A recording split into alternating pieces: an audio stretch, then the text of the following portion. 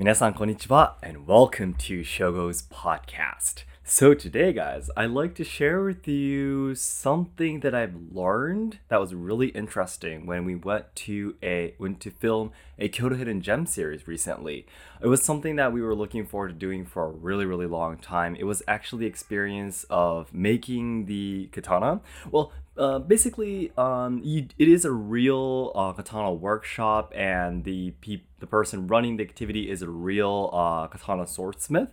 But what you actually get to do at the experience is about 3 or 4 hours long, and you do use the real steel that you use for making katana. But what you actually make is a small knife, though. But still, the tools you use and the place you do it and everything, the procedures is all real, just like the real katana. It's just a miniature version. So it was a really cool experience, and I'm really looking forward to making the video. I think we'll try to prioritize it as soon as possible and try to post the video as quickly as possible. I think Tomoko will be doing the editing. But anyways, before we actually got into the activity on that day of actually going to workplace and such, we were talking a little bit with I'll call him the sensei. There's a swordsmith living in Kyoto. Basically, I will call him the sensei here, but we were talking a little bit about the culture of katana and such. And what we were talking about was, he was a really, what should I say, talkative person. He likes to talk, I believe. And he told us a lot about the history and culture and a lot of things that I didn't know too.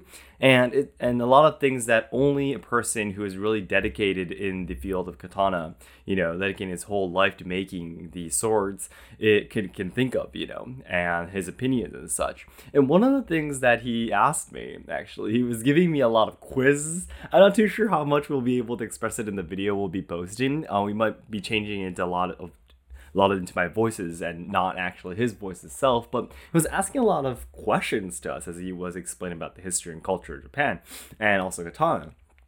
And one of the things that he asked us was, so Yamaguchi-san, that would be me, so let's just say Shogo-san. So Shogo-san, I have a question for you, he asked me.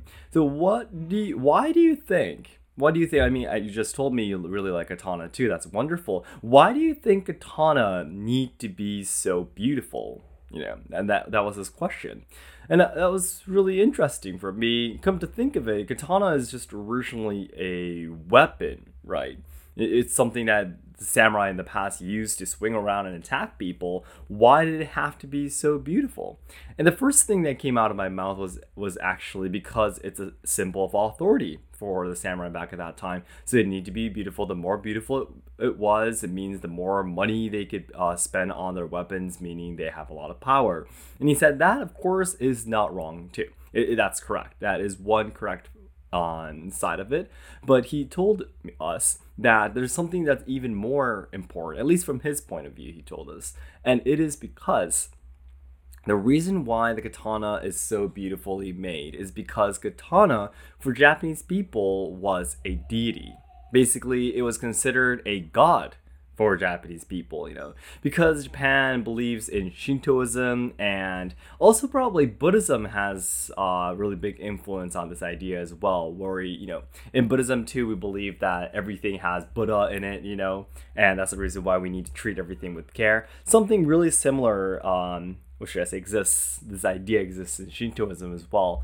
It's on polytheism and animism, and we believe that everything has souls in them and everything is a god, but especially the katana has been something that's really important because, of course, like in any ancient story, swords and weapons are something that helped the country or the group of people to, help them fight for independence or freedom or stuff like that. So swords are really important, but that's the same in Japan as well. It was believed that, for example, Izanagi and Izanami, which were the first two gods that created Japan, when they made the first island of Japan, which was Awajishima, they actually used a spear, for example. So swords, these kind of weaponry, even in those ancient stories, are really important, and therefore they were actually seen as deity. And if it's something that you're going to be giving to God or seeing it as God itself, you need to treat it with a lot of care and try to make it as beautiful as possible. And that was his answer.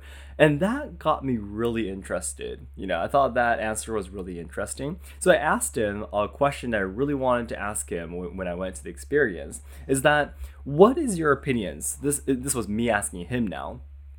what is your opinions on all of the katana that are sold on foreign websites? Like, I'm pretty sure if you know, if you like katana, I'm pretty sure you know all the websites that sell the battle ready, carbon steel katana that are probably like 1/10 or even cheaper than the price that are sold in Japan. Those kind of katana.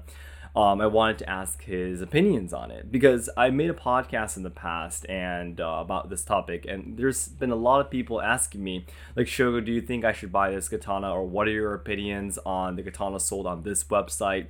And I'm always really surprised to know that with just a few $100s. US dollars, you could actually buy a sharp katana, which is absolutely impossible in Japan. And the what should I say? The concrete reason to this is that in Japan, katana is considered a piece of art, and there's a lot of strict rules for what a katana is, the definition of it, of who made it, what it's made from, where it was made, if it has a certain what should I say, characteristic as a sword and such. There's a lot of rules for it, and in order to clear all of these circumstances, inevitably the katana turns into a really expensive item, because it is a piece of art. So it's completely different, what the idea or the definition of a katana is in and outside of Japan. So I wanted to know what his opinion is. I wanted to ask him, would you consider the katana or the swords outside of Japan as katana or not?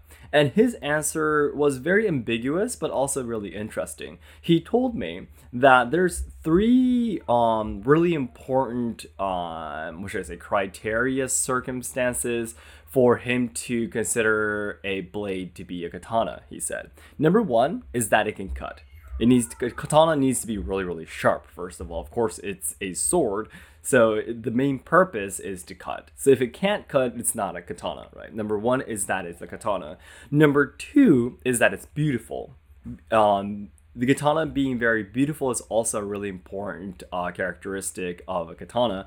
So if it's not beautiful, if it's just it can cut, but not, the surface of the blade is really dirty, or not so polished and stuff like that, that wouldn't be a katana either, he said.